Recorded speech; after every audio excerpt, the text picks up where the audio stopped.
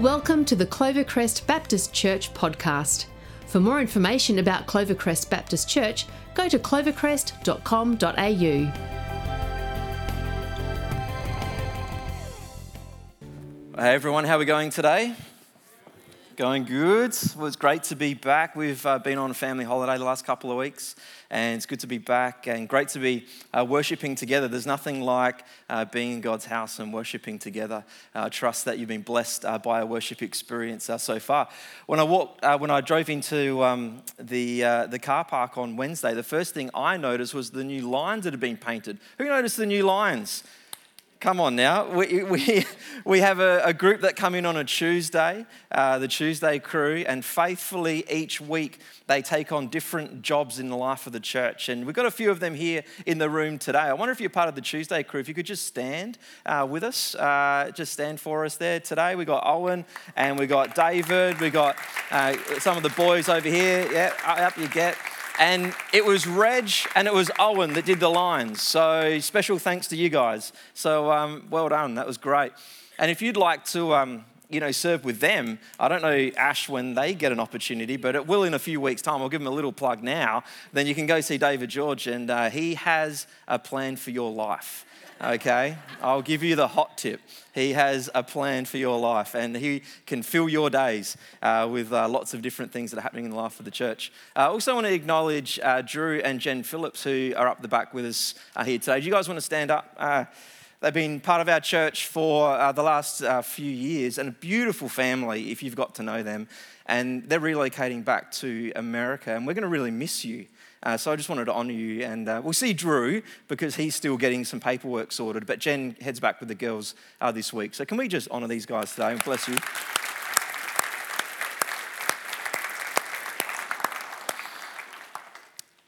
All right. Well, today we're starting a new series. We're going to be sitting in the book of Romans for the next little while.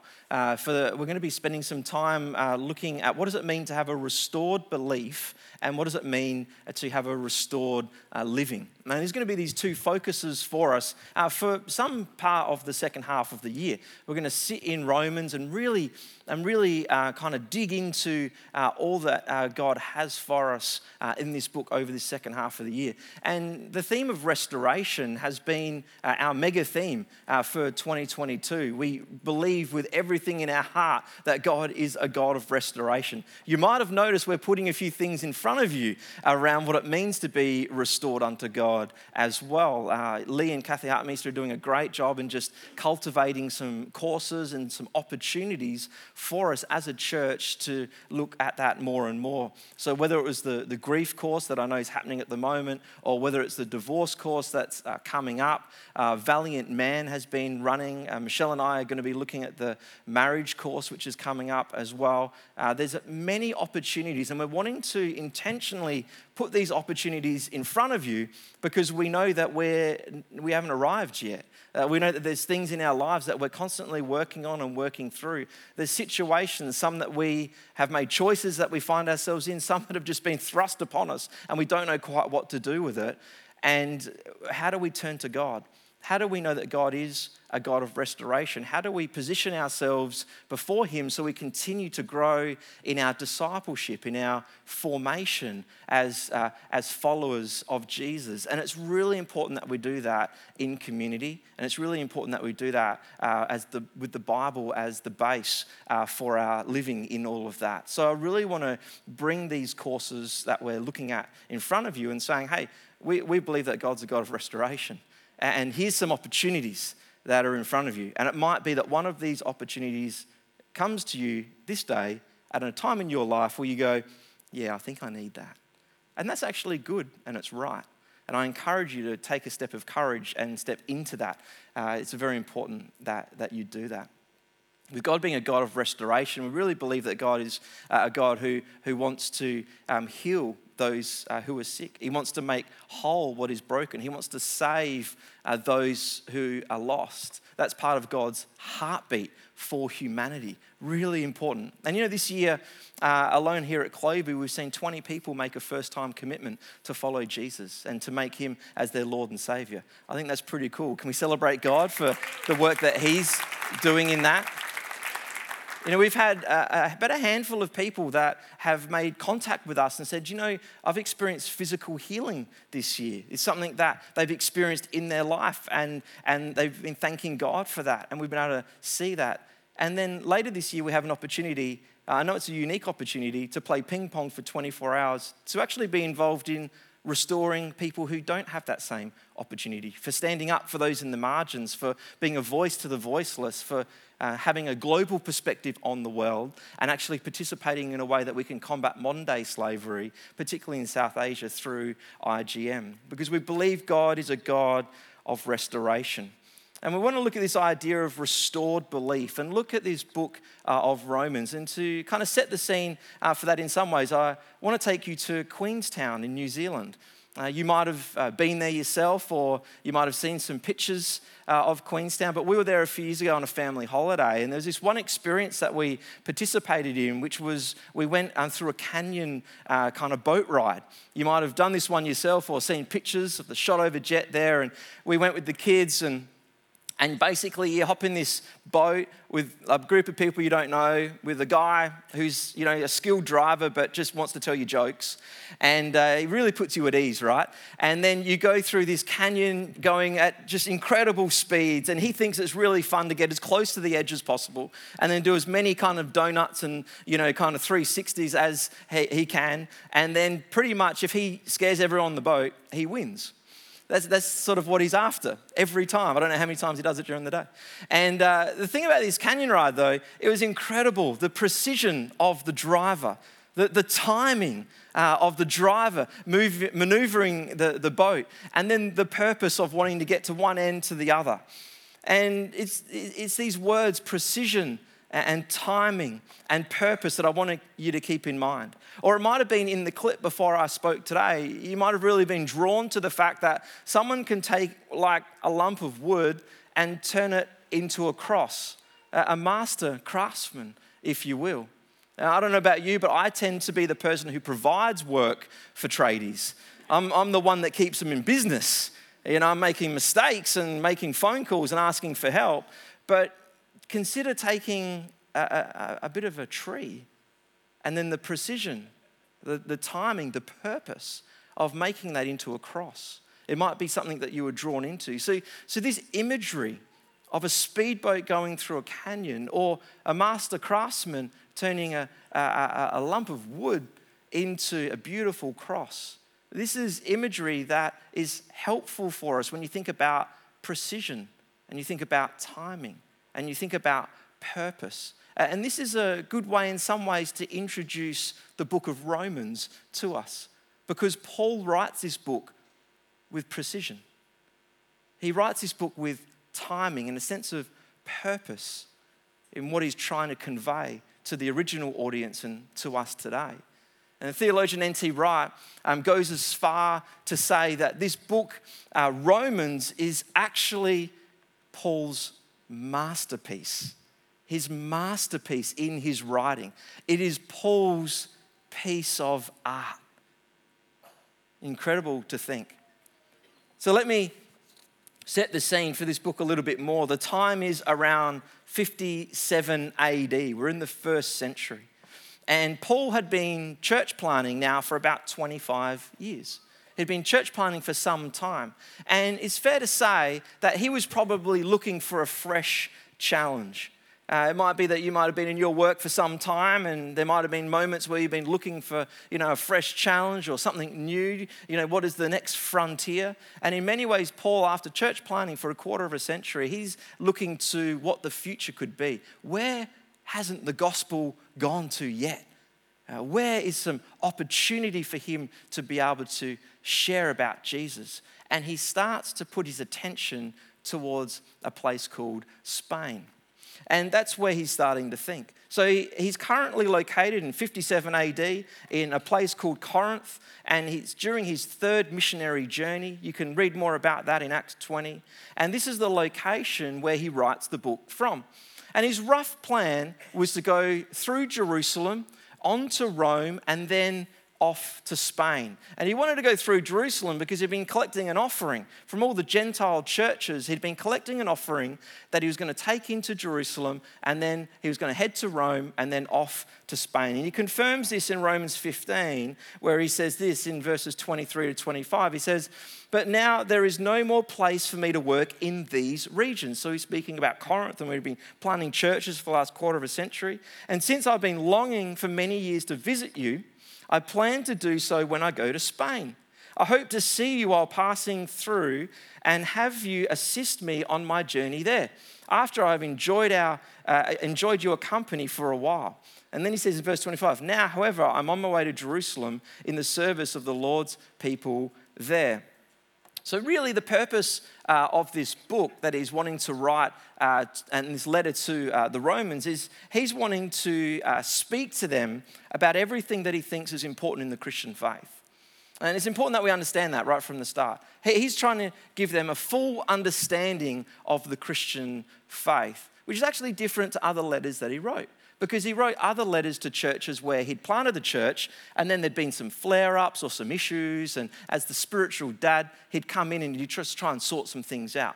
This is a different sort of situation. This is a situation where he's wanting to give them a full understanding of the Christian faith because he knows he's going to go there and he'd like to partner with them with where he's going into the future as well. So he writes with precision, timing, and purpose. So as we go through this book and we go through this series, keep this imagery of the speedboat going through the canyon, or keep this imagery of a bit of wood being turned into a cross, and the precision that Paul writes with, the timing in which he introduces concepts, and then the purpose of his letter. So if you've got your Bibles or your phones, let's turn to Romans 1. We're going to sit in Romans 1 together today. And this is what it says right from the start. Says this: "Paul, a servant of Christ Jesus, called to be an apostle and set apart for the gospel of God, the gospel he promised beforehand through his prophets in the Holy Scriptures, regarding his Son, who as to his earthly life was a descendant of David, and who through the Spirit of holiness was appointed the Son of God in power by his resurrection from the dead, Jesus Christ our Lord. Through him we receive grace and apostleship to the call of the Gentiles, to the obedience that comes from faith for his name's sake. And you also are among the Gentiles who are called to belong to Jesus Christ. To all in Rome who are loved by God and to be called to his holy people, grace and peace to you from God our Father and from the Lord Jesus Christ." So right here from verse 1, Paul gives his focus for the book. And his focus for the book is he talks about the fact that he is called, he's set apart, and is a servant for the gospel of God. For the gospel of God. And the gospel is the focus for Paul throughout this whole book of the Romans. And this word gospel, you might be thinking, well, I've heard that word around the place. I've been in church maybe long enough, or, I've just heard this word from time to time. What exactly does this word gospel mean? Well, it literally translates out to meaning good news. So the word gospel means good news, and it's the good news of God. So what and who Paul is referring to is he's referring to Jesus, and he's referring to the good news of God. And at the beginning of Jesus' ministry in Mark 1, 15 and 16, it says this: Jesus went into Galilee proclaiming the good news of God. He was proclaiming the gospel of God. And he says, the time has come. The kingdom of God has come near. Repent and believe in the good news. So Paul's talking about the gospel being the focus of this book and the focus of his life. And that gospel and that good news is found in the person of Jesus. And this was very real for Paul. This isn't just some sort of theoretical kind of idea. This is very real in his life because he came to Christ on the Damascus Road. In Acts 9, you can read about his conversion. You can read about where he met Jesus and he accepted the gospel of God, how he was saved. And now this is the good news that he preaches to others about. And in verses 2 and to verses 6, it elaborates on the centrality of the gospel and this good news of God. Verse 2 speaks about how the gospel was promised over time through the prophets and the Holy Scriptures. And verse 3 connects Jesus into the kind of messianic prophecies through him being a descendant of the royal line of David. And in verse 4, he says that Jesus is Lord. Jesus is the Christ. He's the Messiah. He is the Son of God. And what Paul's doing here is he's being very precise with his words. Because when he says that Jesus is Lord, this is a very controversial statement to make in the first century and in Rome. See, Rome had an emperor, had a leader. Nero Caesar was the leader at the time. And Nero Caesar was titled the Son of God. It was hailed good news when he had his birthday. And all the people had to submit into that. So he knew that by saying Jesus is Lord, Jesus is the Son of God, he knew that this was a provocative statement. You know, sometimes when someone says something and they press a button and then, the meaning really rises in the room and you can sense that. This is one of these moments for them. This was a moment right from the outset in Romans 1 where Paul is saying Jesus is Lord. Because in Rome at that time, they'd say Caesar is Lord. He's the Lord. He's the Son of God. He's the one who we hail good news for his birthday. So he's being very precise and purposeful with his words. And then in verse 5 and 6, he shares about it's the gospel now that he shares with others, to the Gentiles and into the known world. And verse 7 is such a beautiful verse. Let me read it to us again. When we speak and think about what it means to live restored lives, he says, to all in Rome who are loved by God and called to be his holy people, grace and peace to you from God our Father and from the Lord Jesus Christ. Do you know that you are loved by God? Here today, those in the room, those with us online, do you know that you are loved by God? Do you experience and live in that love? Do you know that you are called to be a holy people?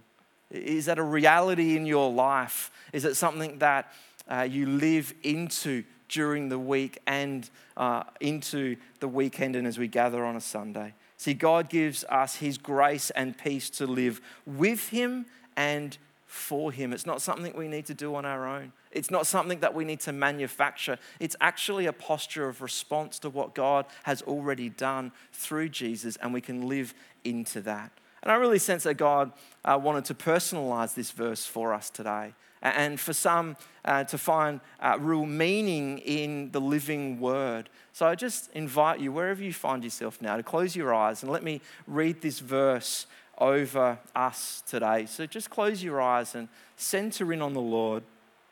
And let me read this verse over us today.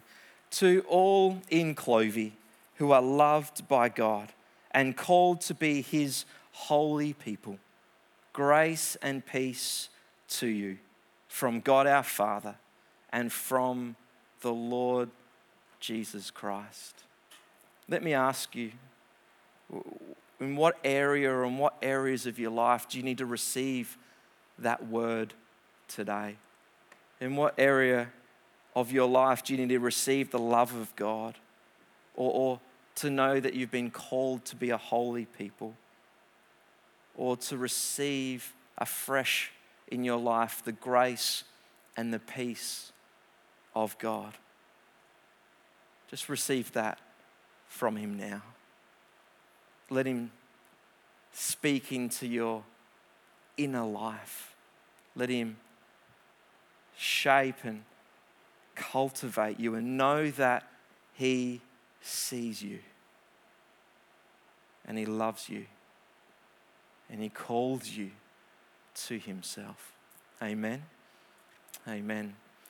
Well, Romans 1, 8-13 goes on to say, first, I thank my God through Jesus Christ for all of you, because your faith is being reported all over the world. God, whom I serve in my spirit in preaching the gospel of his Son, is my witness how constantly I remember you in my prayers at all times. And I pray that now at last, by God's will, the way may be open for me to come to you. I long to see you so that I may impart to you some spiritual gift to make you strong. That is, that you and I may be mutually encouraged by each other's faith. And I do not want you to be unaware, brothers and sisters, that I planned many times to come to you, but have been prevented from doing so until now, in order that I might have a harvest among you, just as I have had among other Gentiles. So like I mentioned earlier, Paul didn't plant the church in Rome. It's known to be Peter who planted the church in Rome. And so this is a unique situation. If you read other letters that Paul has written, he does write much more from that position of being the spiritual father, the one who planted the church, and he can come in and he can speak in that way. But he's speaking maybe a slightly more considered or by way of more introduction to the people here as well. There were some people that he did know in the Church of Rome, because the previous emperor got exasperated with some of the issues that were happening in the church, so he actually removed the Jewish Christians out of Rome. And they had a time where they were out, and that's where Paul got to know some of the Jewish Christians that were in Rome, and they were starting to filter back in under Nero. And so there would have been some that were there. But actually the church is interesting in Rome as well, because it's mostly a Gentile community in the first century with a few Jewish believers. So in some ways a little bit different from what he's had before as well. And what he's doing is he's being careful with his introductions. And in verse 8 he's saying he's thankful for them and their faith. In verse 9 and 10, he prays for them. Verse 11, he longs to see them. And in verses 11 to 13, he wants to impart God's gift upon them. So there's this mutual building up of the faith. There's this mutual encouragement of the faith, which is so very important. And the way that the church happened in Rome in the first century was through a house church model. So they had many house churches that were meeting across the city. You might have been to Rome in recent times. You might have been to the Vatican City and seen St. Peter's Basilica and thought, oh, gee, they met in a pretty nice place back there in the first century. But no, they didn't meet there, obviously.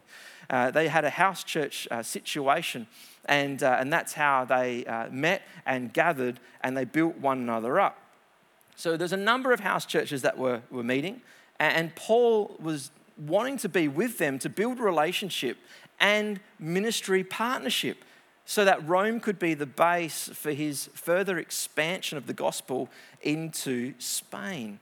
So part, again, of the writing of the book of Romans was actually to give this full understanding of the gospel. He wanted to make sure that they fully understood what the Christian faith was all about. And in many ways, what Paul was trying to do was he was trying to bring the church in Rome onto the same page. All these different house churches meeting, he wanted to bring a sense of unity. That was part of giving them this fuller understanding of the gospel. So there's this unity in faith, but then there's also this unity in mission. And so this makes me kind of wonder, right at the start of this series, how can we be encouraged as a people of God to seek unity?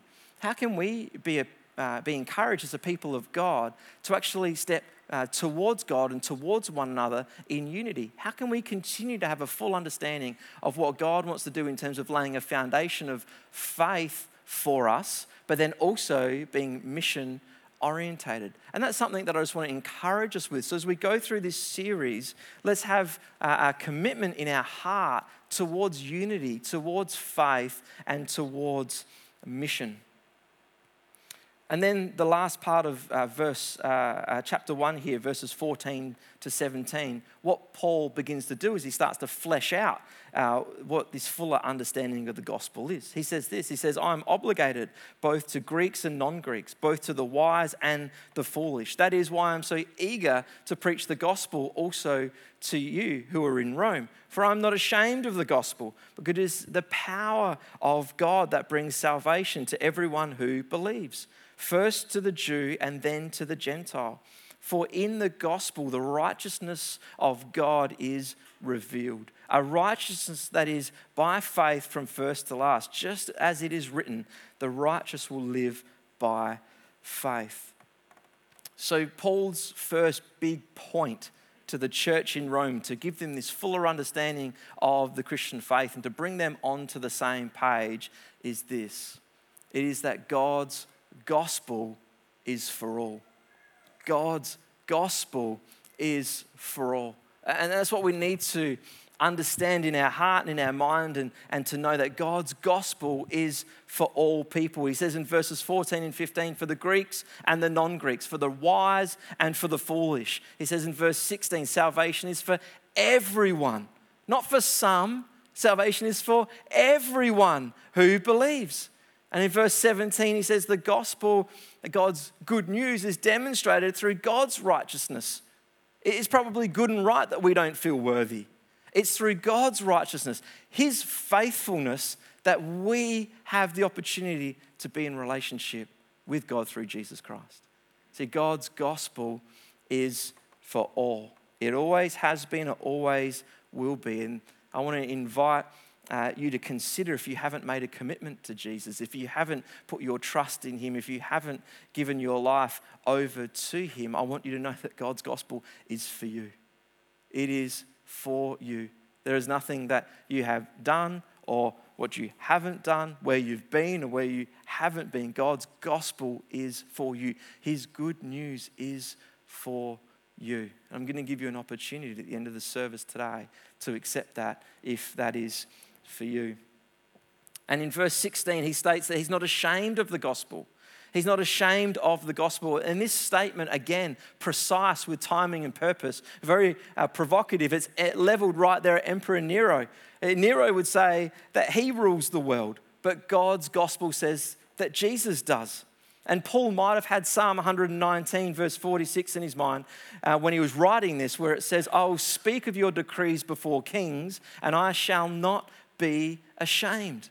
Or in Philippians 2:10, he said to the church in Philippi that every knee shall bow to Jesus. So he's not ashamed of his gospel, even though in Rome, the emperor would say he's the boss. He's saying, well, it doesn't work like that in the kingdom of God. In the kingdom of God, Jesus is the boss.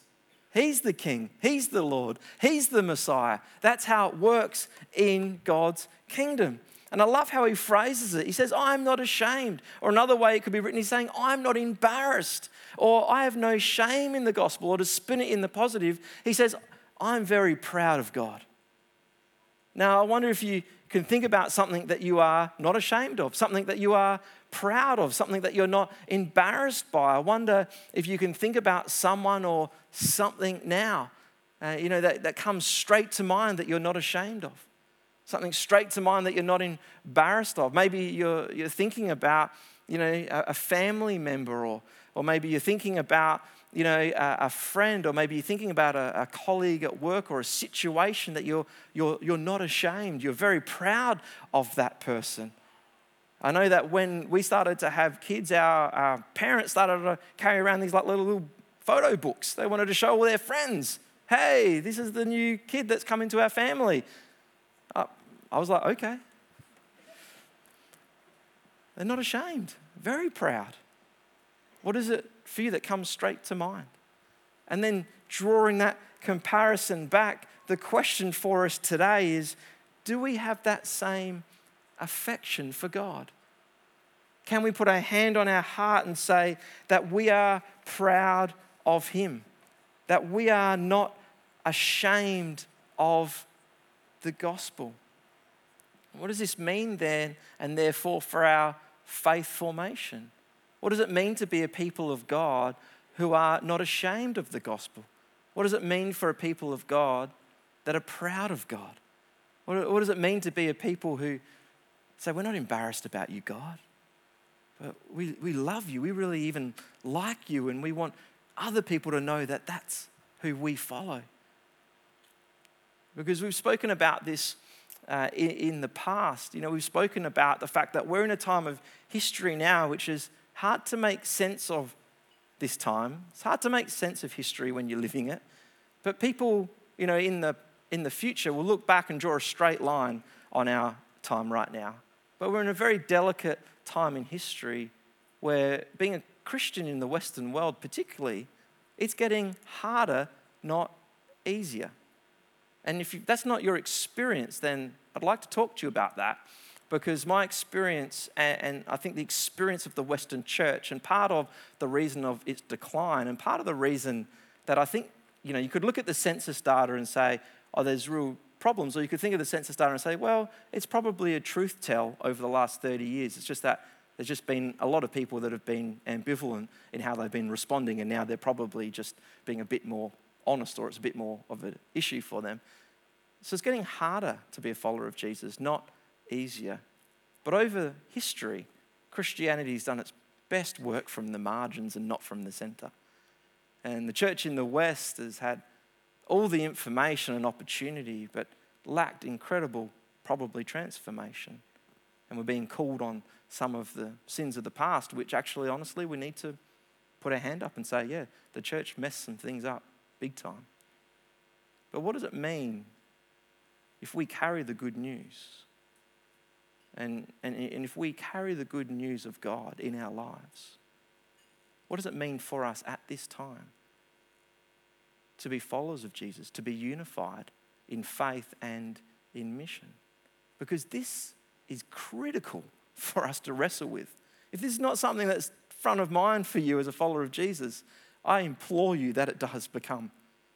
Because if we don't find ways to have thoughtful, honest, helpful conversations with each other and with our friends who are searching faith, but maybe not looking to the church for an answer, then we're going to miss what God is doing in our midst.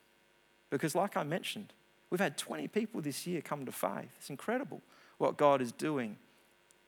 But we need to know that he's doing some things in different ways, perhaps. So how are we not ashamed of the gospel? How are we proud of God? How do we live in that way, just not on a Sunday, but into our lives? Well, I think there's some clues in the next part of the verse where Paul says, he states the reason he's not ashamed is because the gospel is the power of God that brings salvation to everyone who believes. This word salvation literally means to save. And if you've come into a relationship with Jesus, you'd know that you've been saved. You have a salvation story. Paul says in Romans 10, 9 and 10, he says, later in this book, he says, if you declare with your mouth Jesus is Lord and you believe in your heart that God raised him from the dead, then you will be saved. For it is with your heart that you believe and are justified, and with your mouth that you profess and that you are saved. You see, this is personal for Paul. He's received this salvation in his life, and he knows the power of God. So he's surrendered his life before God. He's living a surrendered life before God. And he's saying, I want to live, God, in your power and not my own. I want to listen and attend to the things that you're doing in my life and in the communities in which I exist and participate with you in that way. And that's a clue for us. We don't need to manufacture our own power to live for God in a way that we're not ashamed of him. Well, actually, we have to actually rely on his power. We surrender before him. And in verse 17, we live as people of faith. He says the righteous live by faith. A couple of weeks ago, we had one of our team go out to Gawler and preach that those steps that we're going towards adopting Gawler into Clovey are all going really well. We're actually going to be interviewing for a campus pastor really soon, and just ask for your prayers in that process. And one of our team went out to preach a couple of weeks ago, and on the way out, they had a leading from God to actually offer a first-time commitment response. And they said, well, God, who's going to be there that maybe doesn't know you? And then God said, I want you to do it, offer an opportunity for response. So he preached his message, and then he got to the end and he said, I really felt like God wanted to offer an opportunity for people to come to faith. And a lady down the front put her hand up, and and he spoke to her later, and he got to pray with her, and she accepted God into her life. And when I think about that, I just think, how great is this, that it's the power of God at work in people's lives that brings salvation. And there's a surrender that we have before him, As people who follow him, we surrender to him because we know it's his power at work in our lives. And for people that are exploring faith, you know that you can trust him because it is God who's drawing you closer to himself. And I was really encouraged by this because of both the person that was communicating and speaking, listening to God, and then the person who put their trust in God that day, acknowledging, yeah, God's drawing me deeper into relationship with you. So our response then in verse 17 is to be a people who live by faith. The righteous will live by faith, Paul says, quoting directly from the Old Testament in Habakkuk.